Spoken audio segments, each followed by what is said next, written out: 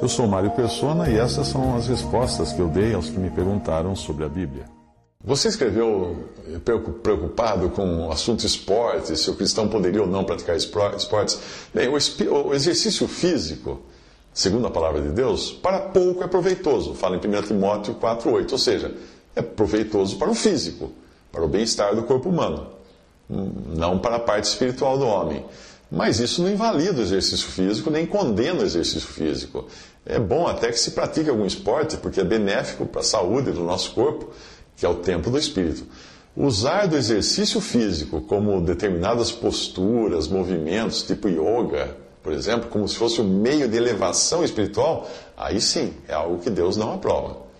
Ou no caso de algum esporte, quando esse começa a interferir na vida de comunhão com Deus, obviamente ele precisa ser controlado.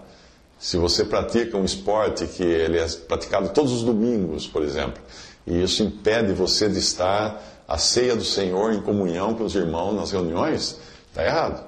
Porque então é melhor você mudar de esporte, pegar algum esporte que pratique durante a semana. Aliás, não é só esporte, mas tudo na nossa vida deve ser controlado para não interferir na nossa comunhão com Deus.